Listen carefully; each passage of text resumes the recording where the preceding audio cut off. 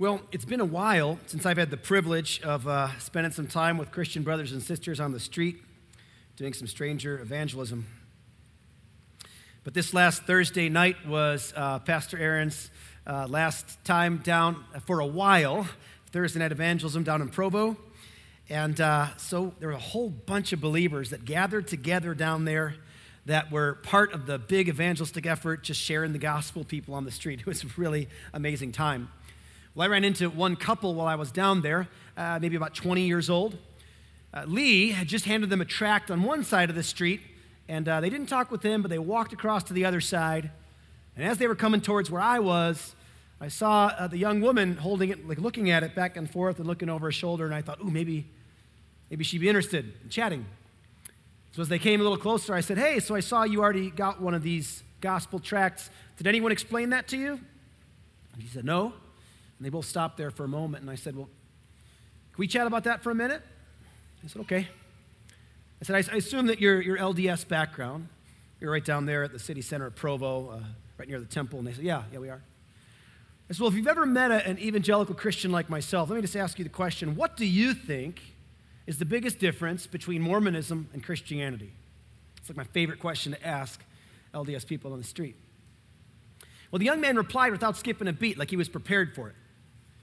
And he said, well, I think the biggest difference is that we believe you have to do works, but you believe that you can just be saved by grace and then do whatever you want, and you're still just going to be okay. Now, the way he said it was really respectful. It wasn't like he was trying to undermine my beliefs. It wasn't anything like that. He was really kind about it, but he goes, I think that's the big difference. So I said to him, has anyone ever explained to you why it is that we believe that? And he's like, go for it. So I took maybe about the next 20 minutes and just shared the gospel with them. How we haven't contrived it out of thin air, but we believe that the Bible tells us, for by grace you have been saved through faith, that not of yourselves. It is a gift of God, not of works, so that no man may boast. In other words, God worked eternal life out in such a way, our salvation in such a way that we get all the good, but he gets all the glory.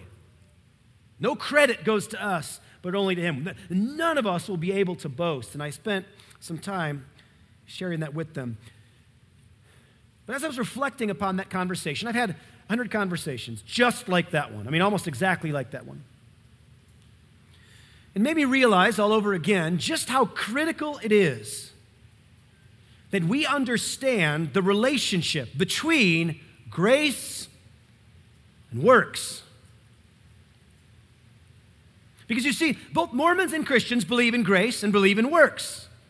In fact, every faith that says that it finds roots in Jesus will say they believe in grace and they believe in works. But the question is, how do those relate to each other?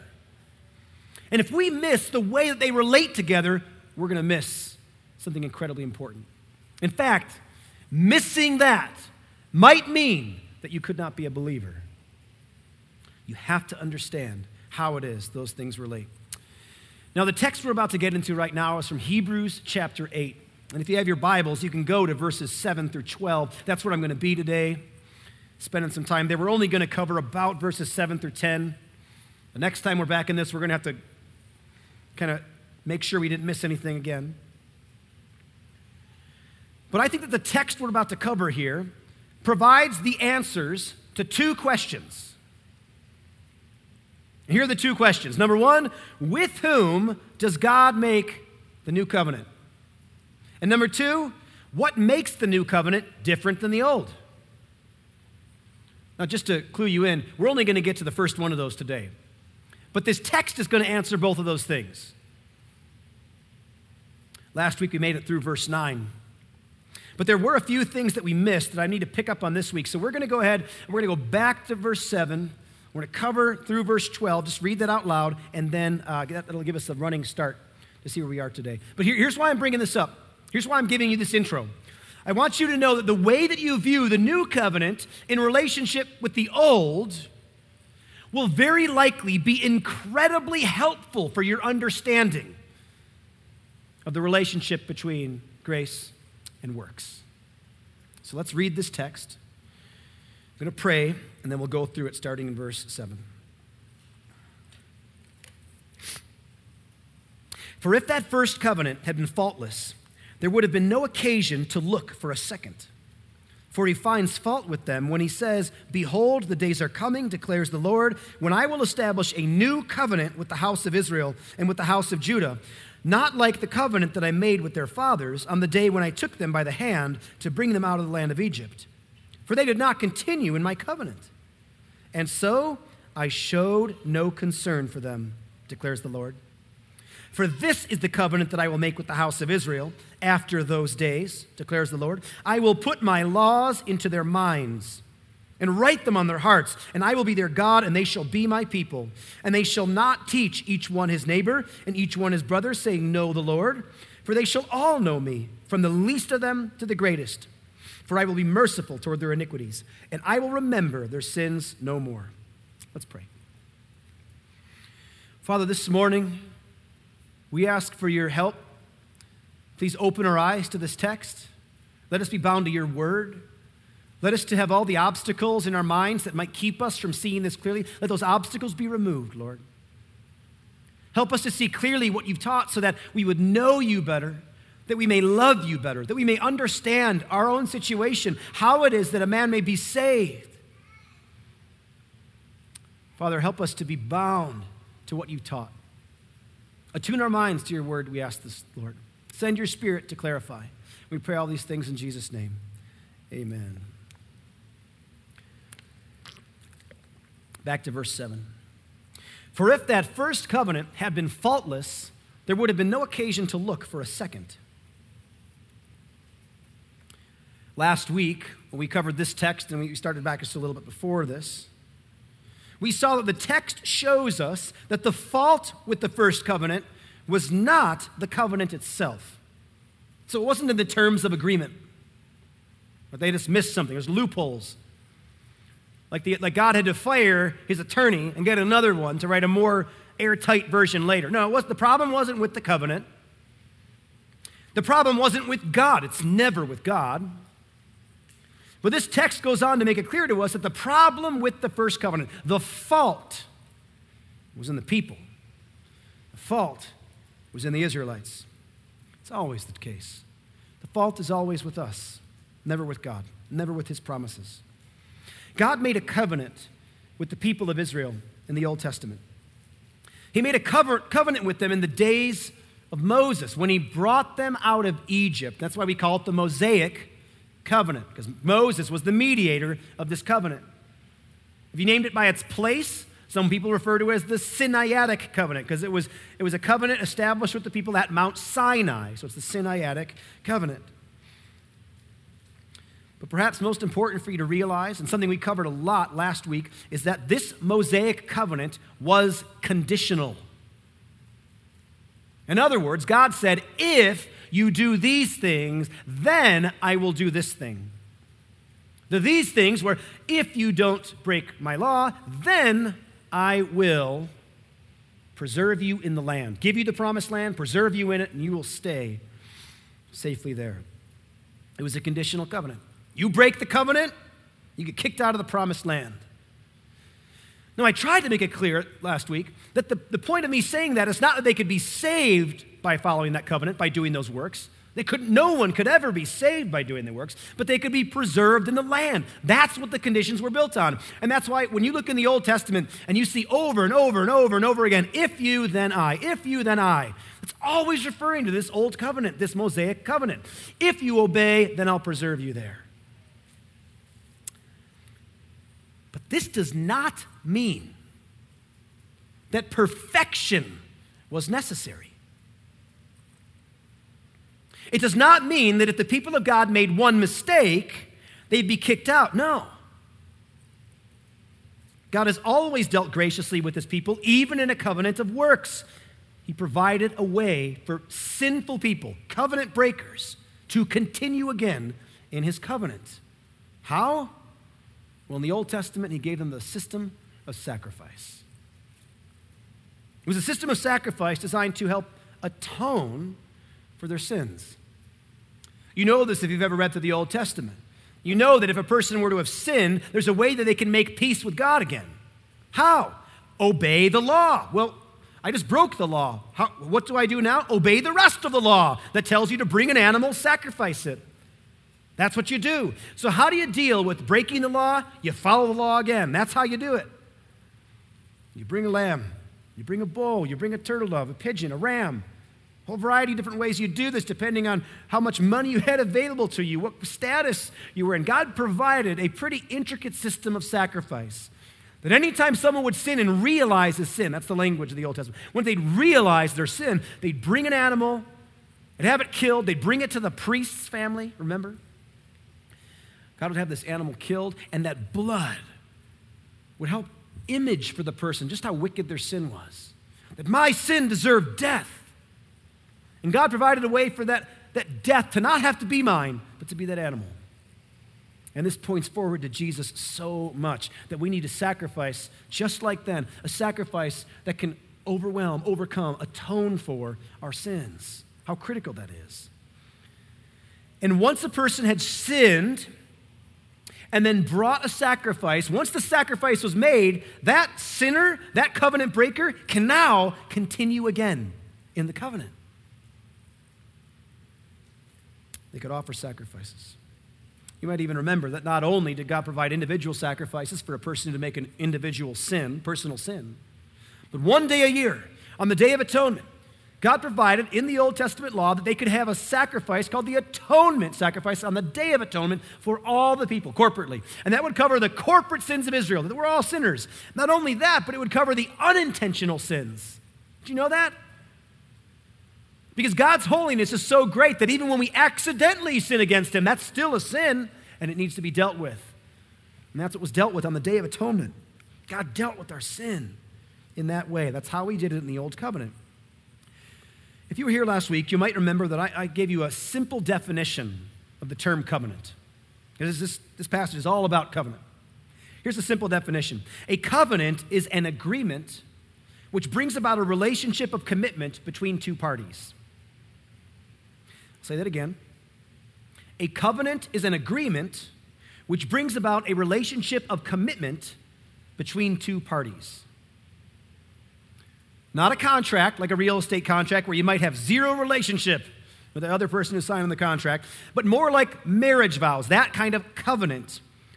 Just like in a marriage, if you make a vow that establishes that relationship together, if you make a vow to love and to cherish your spouse, but one day you fail, that does not make you no longer married. Follow that? You apologize, you reconcile, and you continue in that covenant. Covenant doesn't go away because of fault. In fact, marriage vows do not expect a road with no bumps. This is a helpful illustration. God uses this illustration, both Old and New Testament, to help us understand the nature of covenant. Marriage vows do not expect a road with no bumps. Marriage vows provide the shocks that you will need to absorb the impact of the bumps. That's why marriage vows include things like in good times and in bad, in sickness and in health. That's why. Because no pastor worth his salt would, in the middle of a ceremony of marriage, say, because everything's going to go great. No. When it doesn't go great, you're committing to stick it out. Similarly, the problem with the Old Covenant was not merely that the people became sinful. They were always sinful. They were sinful while God was making the covenant with them. I want to draw you back to the story. Remember for a moment what happens after Moses brings the people out of the land of Egypt. He brings them to Mount Sinai. He goes up onto the mountain to make this covenant. He's going to literally have tablets of stone that God's going to write the law on. He's getting this law. He goes up for 40 days, and he's going to come back down. He's going to deliver the law to the people. While that covenant is being prepared with the people, what do the people do? They begin whoring after other gods. They begin false worship. Aaron, the high priest of the day, takes gold and he throws it in the fire. He's like, oh, I just became a calf. And they start worshiping this calf in revelry. Moses comes down and he hears the sound of triumph and celebration and revelry in the camp. He's like, it sounds like the sound of war. Comes down there with Joshua. And when they see what's happening, Moses throws the tablets down, shatters them. Why? In the midst of the covenant making, they were already prostituting themselves in false worship. So God sends Moses back up on the mountain. And what does he do? Does he now amend that law? Okay, that didn't work. New law now. No, he goes back up, makes an exact replica of that first one, brings it back down, and establishes it with the people. The problem with the Old Covenant was that the people who entered it, even those who bore the signs, all the outward signs the Old Covenant had to offer, they did not love and honor God, and they had no intention of loving him. One fault of the Old Covenant was that the people could enter into it without having any genuine love for God. I'm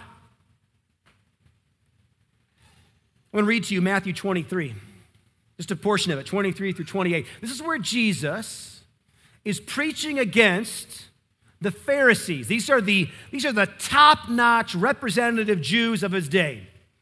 If you were to grab a super Jew, a super Israelite, and be like, that's the best representation of us. In that day, the people would have pointed to the Pharisees. No one followed the law more fully. No one continued in the covenant more fully in the eyes of the people. They brought sacrifices. They tithed on mint and dill and cumin and all these things. Listen to what Jesus says to these Pharisees. He says this, "Woe to you, scribes and Pharisees, hypocrites! For you tithe mint and dill and cumin, and you have neglected the weightier matters of the law, justice, mercy, faithfulness. These you ought to have done, without neglecting the others. You blind guides, straining out a gnat and swallowing a camel.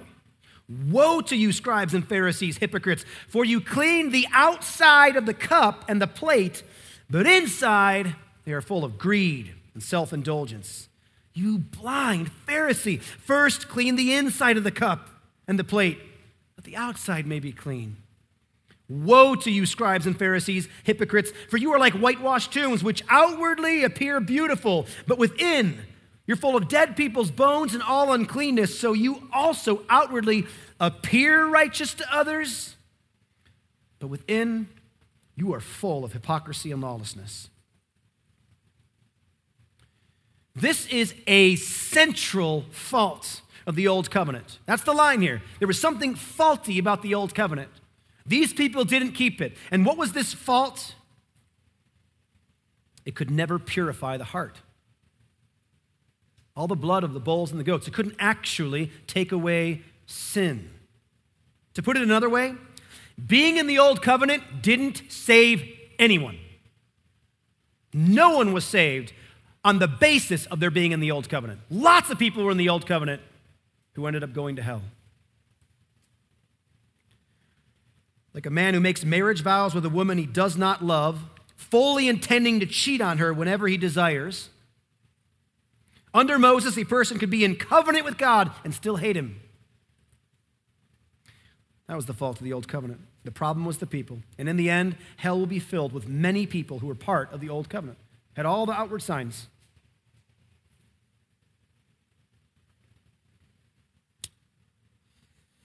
And so God promised to make another covenant.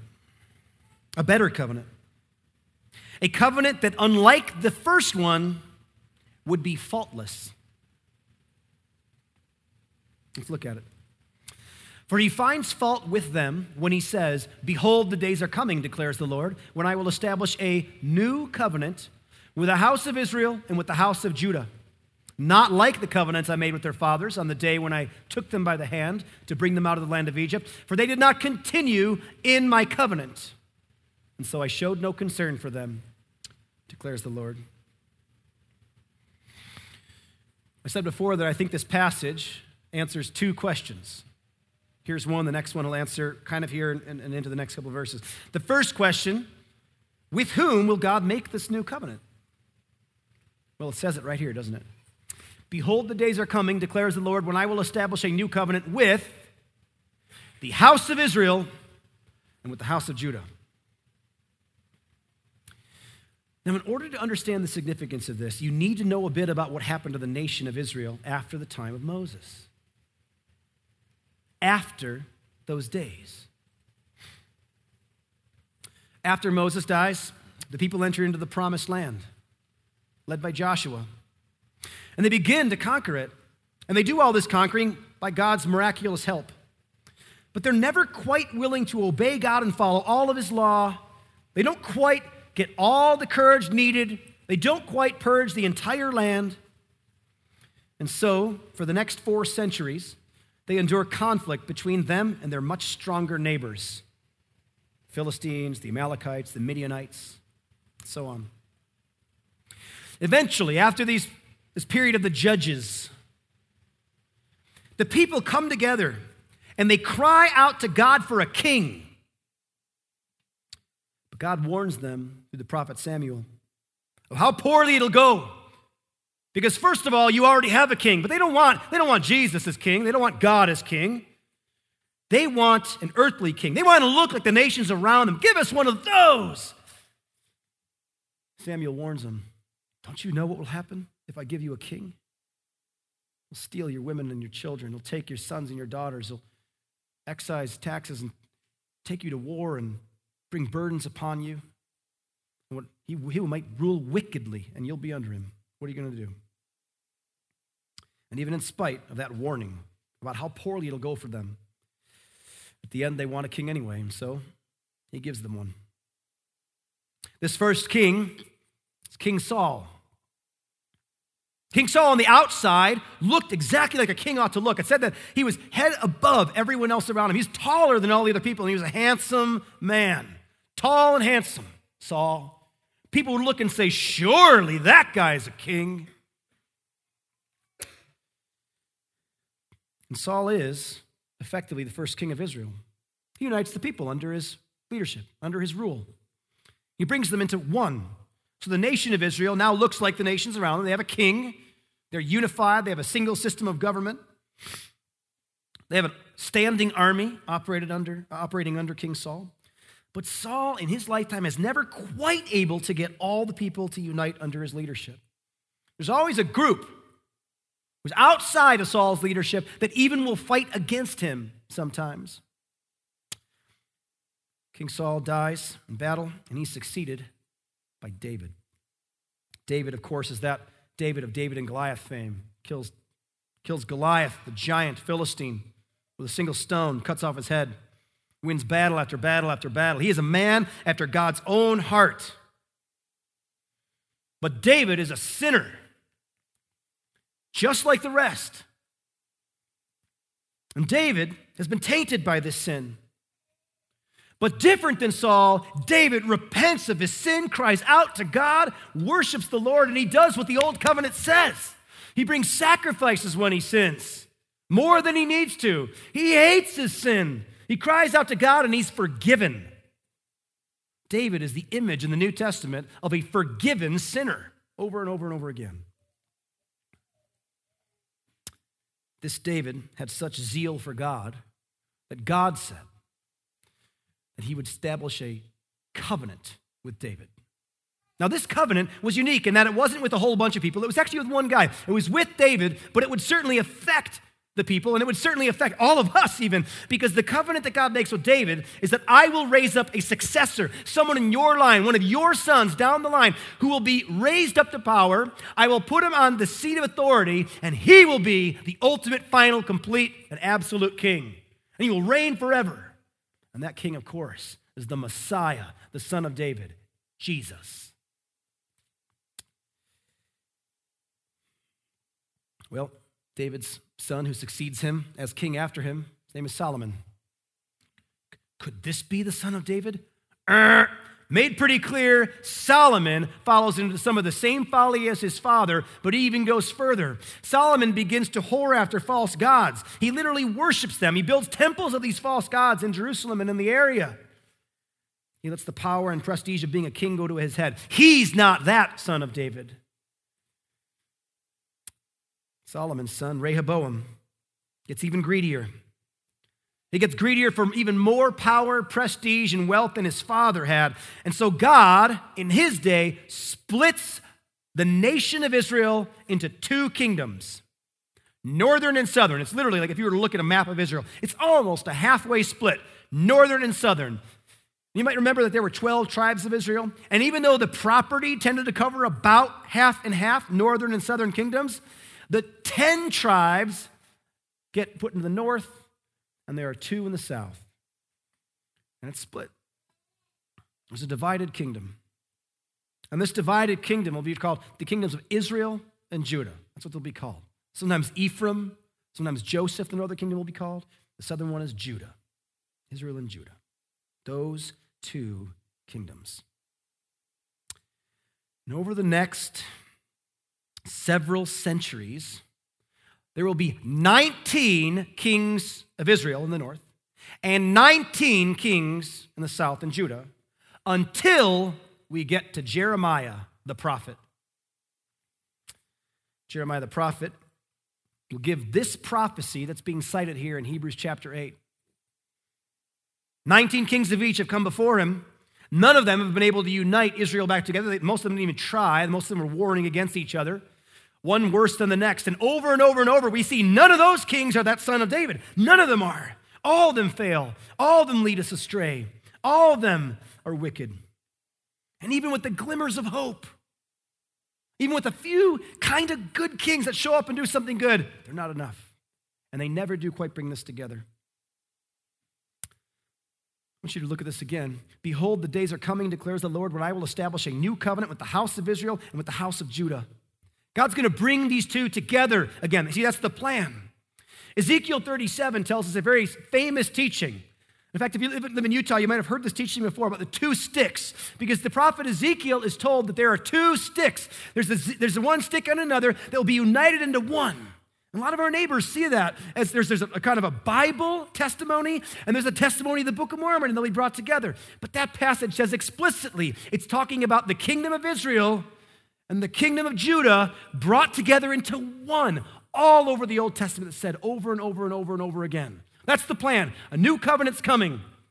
And God, under King David, the real King David, that son of David, the King of kings and Lord of lords, will he make this covenant with these combined. These come together.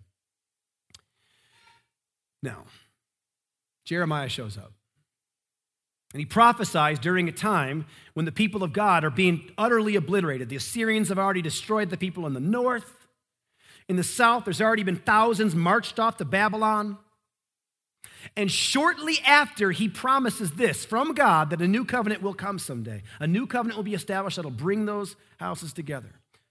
In 586 BC, the people of God are finally kicked out of the land. And the remaining thousands are taken into Babylon by King Nebuchadnezzar. Now, I made a big point of this last week, but I'm just going to say it kind of quickly here. God was not surprised by this.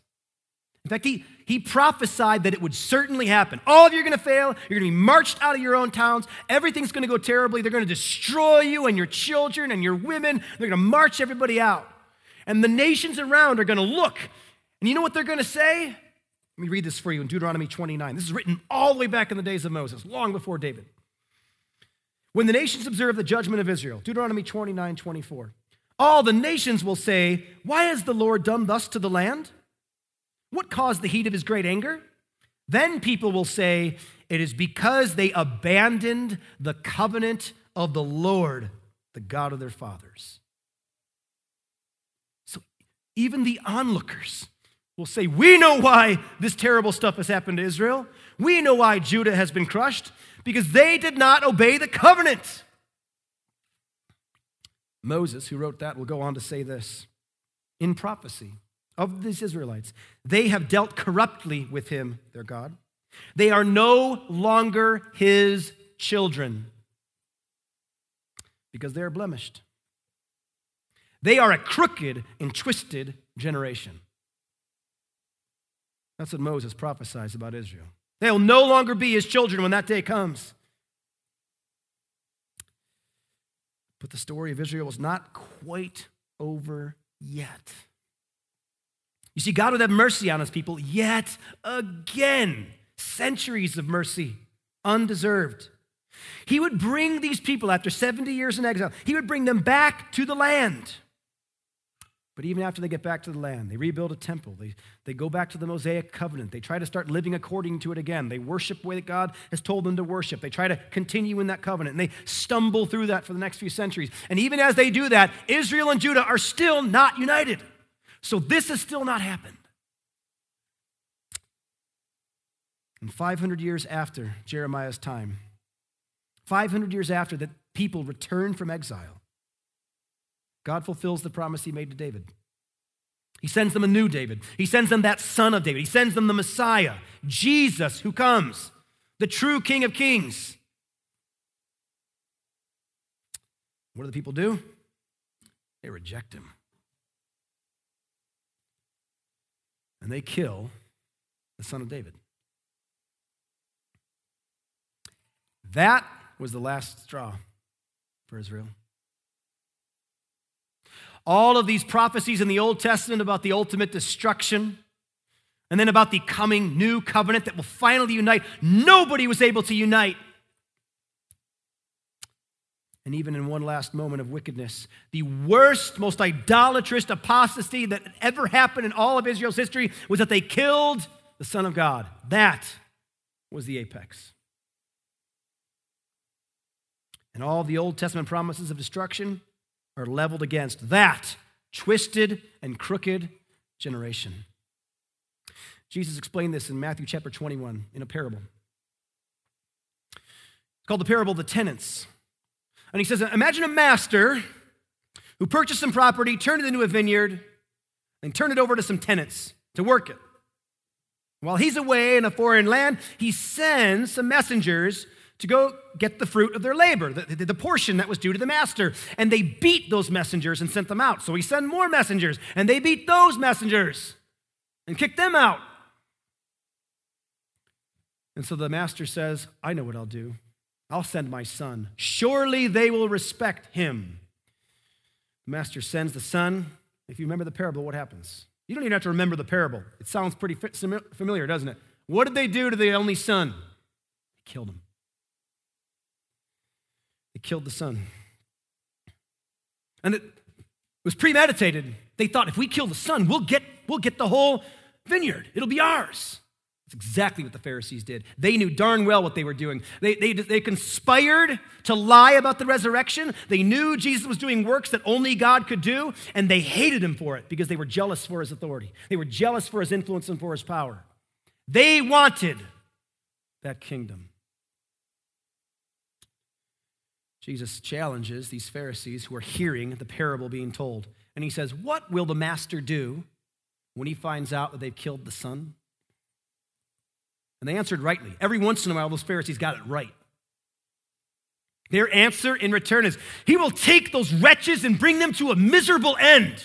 And then he will take the vineyard from those tenants and give it to a new one, a new tenant. Jesus replies by saying this, have you never read in the scriptures, the stone that the builders have rejected has become the cornerstone?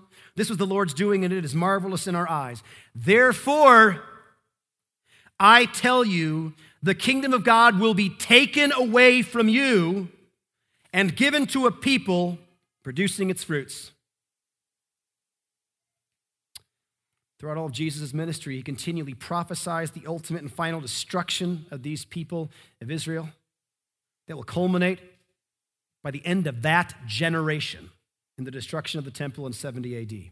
This is unmistakable when you read Matthew 24. And Jesus says, this generation will suffer for it because this generation is the one who has finally gone so far as to kill the Son of God. And he preaches this destruction against them. And when 70 AD happens, Josephus, as he recounts, it says 100% of Jews gone, either killed or enslaved, like never before.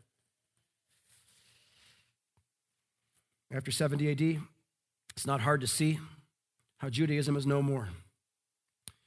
What you see today as modern Judaism is not Bible Judaism. It's entirely different. It's an entirely new-made religion because they don't have the ceremonial law to build on. They don't have the temples. They don't have the priesthood. They don't have the prophets. They don't have the people. They don't even know what family lineage they come from anymore. New day Judaism is not the same because it's been gone off the planet since 70 AD. And yet, Jeremiah prophesies,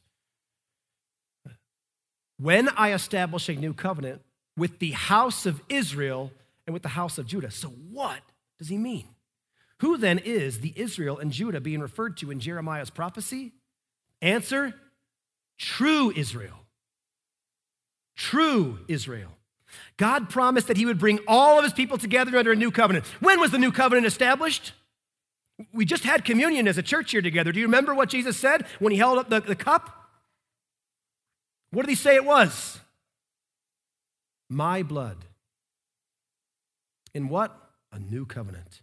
Jesus ratifies a new covenant. The people in that day, in Hebrews' day, all the way up to now, are under a new covenant with Jesus. A new covenant established. And it was in that day that he made a covenant with house of Israel and the house of Judah. God has brought all of his people together under a new covenant. This is why you and I, Gentiles, presumably, can have full access to God's promises. Because as Ephesians says, the dividing wall of hostility between Jew and Gentile has been broken down. God has made the two men into one.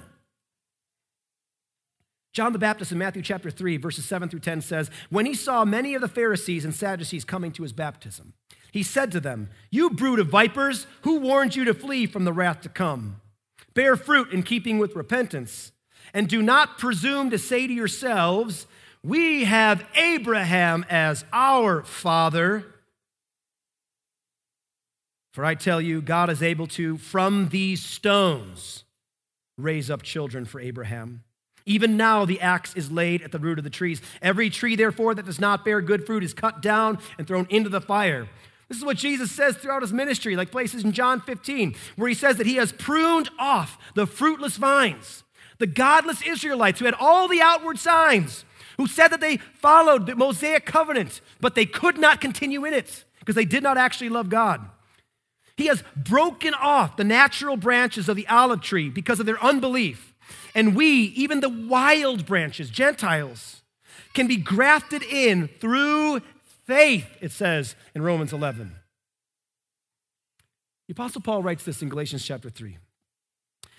He says, this is a crazy sentence, there is neither Jew nor Greek, there is neither slave nor free, there is no male and female, for you are all one in Christ Jesus. And if you are Christ's, then you are Abraham's offspring, heirs according to promise. This does not preclude bloodlines or gender or even roles in society, but it says that our status before God is not determined by such things. How can you be considered an offspring of Abraham? By being in Christ. You're in Christ, you're an Israelite. You're a true Jew. True Israel has been brought together. Israel, house of Judah, brought together in the new covenant day. The old covenant was filled with outward signs. They weren't wicked. The outward signs were not wicked. It was right to do those outward signs under the old covenant. But the people began to rely on those signs. Do you remember this, don't you? How Jesus would literally point to the Pharisee who stood in the marketplace so that everyone would see his prayers. And he'd pray out loud with big grandiose gestures so that everyone would know, wow, that must be a man of God over there. He's talking out loud. We can see him do this. What does Jesus say? Don't be like that guy. Go into a closet, pray where no one sees you, because it's not about the reliance of outward signs. It's not that you look good to everyone else. Therefore, you must be okay on the inside. So back to our question.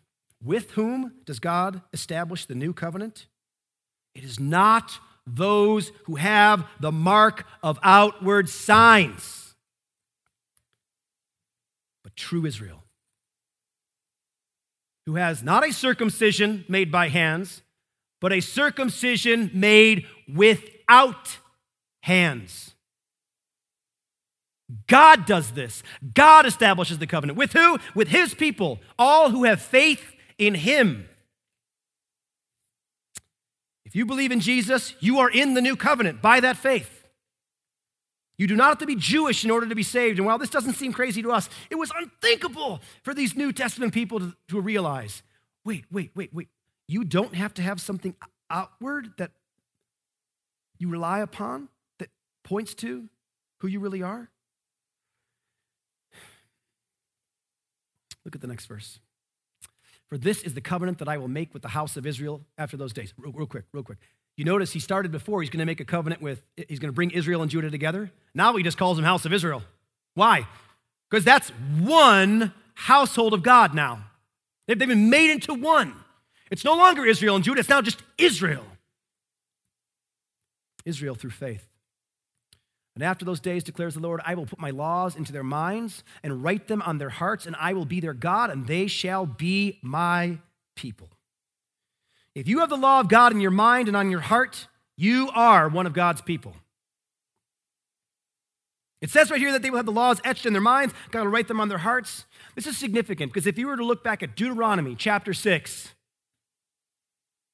God would tell the people back then that the law mattered and that you should think about it so much. He actually said to have it in front of your foreheads, in front of your eyes. He says, put it on your doorpost. Did you know that even today, Orthodox Jews will take a little scroll where they put the Shema, that line from Deuteronomy chapter 6, verse 4. Hear, O Israel, the Lord our God, the Lord is one. They'll take that, roll it up in a scroll, and put it in a little box that they hang on their hat. Search it. Phylacteries, what they're called. They still do it today. They put it on the fringes of their robes so that they would try to symbolize literally what the text was saying. In fact, they would take that same little scroll and put it inside a little metal kind of object that they'd put on the doorpost of their house called a mezuzah. They're in every hotel room in Israel today. Okay, every house in Israel. You walk in, you'll see all of them there because they took that literally. And they had these outward signs. Those people hate Jesus. They hate him. They reject their Messiah. They want nothing to do with him. The land of Israel today is full of atheists, agnostics, and Jesus haters. But they wear the phylacteries. They have the mezuzahs. You see, the old covenant that was riddled with signs that were not wrong. It was not wrong to do those things, I don't believe. But people relied on those while hating God. You see that? This is like the man who boldly displays his wedding ring while committing adultery on repeat. Look, I'm married, and then does what? Yes, the symbol should be meaningful. Yes, it should be significant. But it has no significance insofar as a person rejects the covenant that they made with God. That's what has happened in the old covenant. And God says, it won't be like that. The new covenant's not going to be like that. The outward things you just have out here, let someone else go, oh, look, I see that. Check, you're good. You're in. I will put my laws into their minds. I will do it, God says. And I will write them on their hearts. Where was the law of God etched in the Old Testament? On stone. And now he etches it onto our hearts. For many people, those outward signs, that was as deep as the law went for them.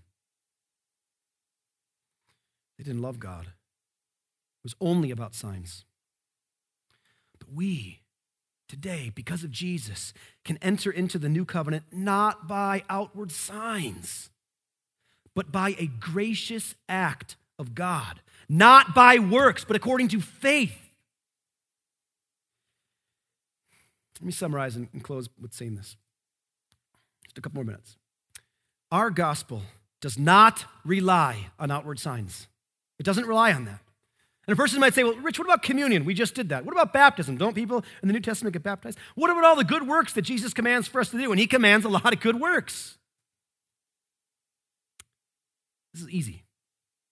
If you rely on those works, if you rely on those signs, if you rely on communion, the Lord's Supper, if you rely on your baptism, if you rely on those works as though they are what makes peace with God, you are under a curse. You're under the curse of the law. You see, this is one of the things that makes virtue signaling so disgusting to Christians. We hate virtue signaling. Why? Because our gospel preaches the opposite about make things look good on the outside, but on the inside it's wicked. Consider it for a minute. I don't know if you've heard about this group of abortion protesters who were arrested in Washington, D.C. a couple days ago. You know what? You know why a couple people were arrested? Because they had the gall to write black preborn lives matter in chalk. Why were they arrested?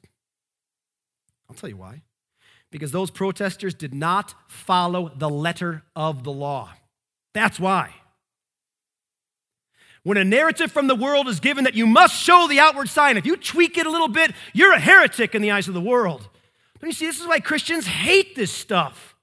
The whole world is about make the outside look right. Who cares about the inside? Just make the outside look that way. Celebrities left and right will put things on their Instagram or tweet things, and you know they don't believe it.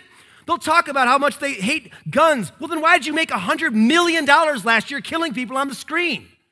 You tell people that you hate when little girls are put in sex trafficking, then why do you have all this disgusting stuff that you put on the screens to glorify sexuality? You lose all credibility. But in the eyes of the world, that's the way they roll. Outward signs is all that matters. In fact, you putting up just the right post online, who cares what you really believe, is what they want. As believers, we abhor that stuff. Listen, if you really care about those kinds of issues, it'll show long time. You watch a person's life and it will show if a person actually cares about truth. They actually care about justice. They actually care about those things. We don't care what the world thinks about us. We don't look to them and say, give us a grade. Tell us how good we align to your outward signs. We don't do the outward signs thing for them. We clean the inside, that the outside may also be clean. Brothers and sisters, you must understand the relationship between grace and works. You have got to understand the cart and the horse. You've got to understand that we are saved by grace through faith. And what happens next? We do all these wonderful things that we couldn't have possibly done from within our heart before because our heart used to be too wicked to do it. We do not reject works. We love good works. We ache to do good works. But we are wary of those things ever becoming outward signs that we get applause from the world. And we must never rely upon them. Guys, this may seem small because if you've heard the gospel of Jesus before, and this is just the same thing over and over because we love this. But this gospel of the new covenant blew the doors off of the world. It lit the world on fire and it hasn't gone out since. And one of the ways it did this is because the gospel was offered freely to every person in the world. We offer the gospel not only to the good workers, not only to those who we see have done outward signs that make us think that all things are okay, but to those who have nothing good to offer. The world has never recovered from this gospel. It never will. You cannot overestimate the impact that this has had on history. Christ Church will advance without fail in the face of every conceivable opposition. Were you ready for 2020? God was, and his church will endure. Our gospel of grace is designed for a world just like this.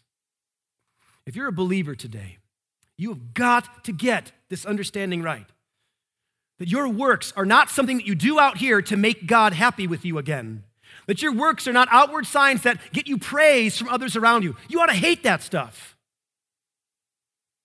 You ought to rely never on your works to have peace with God, but rely on God, on his grace, on his covenant offered to us for nothing on the outside, just because he is good. And if you're not a believer today, you need to repent of your sins and turn in faith to Jesus, not by your works, in such a way that there's nothing that you can boast.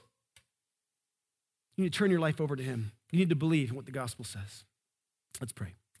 Father, we love you. We are grateful for this word from the book of Hebrews. We pray that you would help us to understand this thing. Lord, it may take our entire lives to help clarify in all the instances of a day what it looks like for us to rely not on works, but on grace, to understand the relationship between grace and works. Lord, help us as we try to discover the relationship between the old covenant and the new. Help us to expose in our minds errors in the way we view works and grace. Father, we need your help with this because it makes no sense in the eyes of the world, but it makes every sense to those who believe. Help us to mine out the errors. Help us to believe what is true, to worship you in light of it, and to share it with others. And we pray these things in Jesus' name. Amen.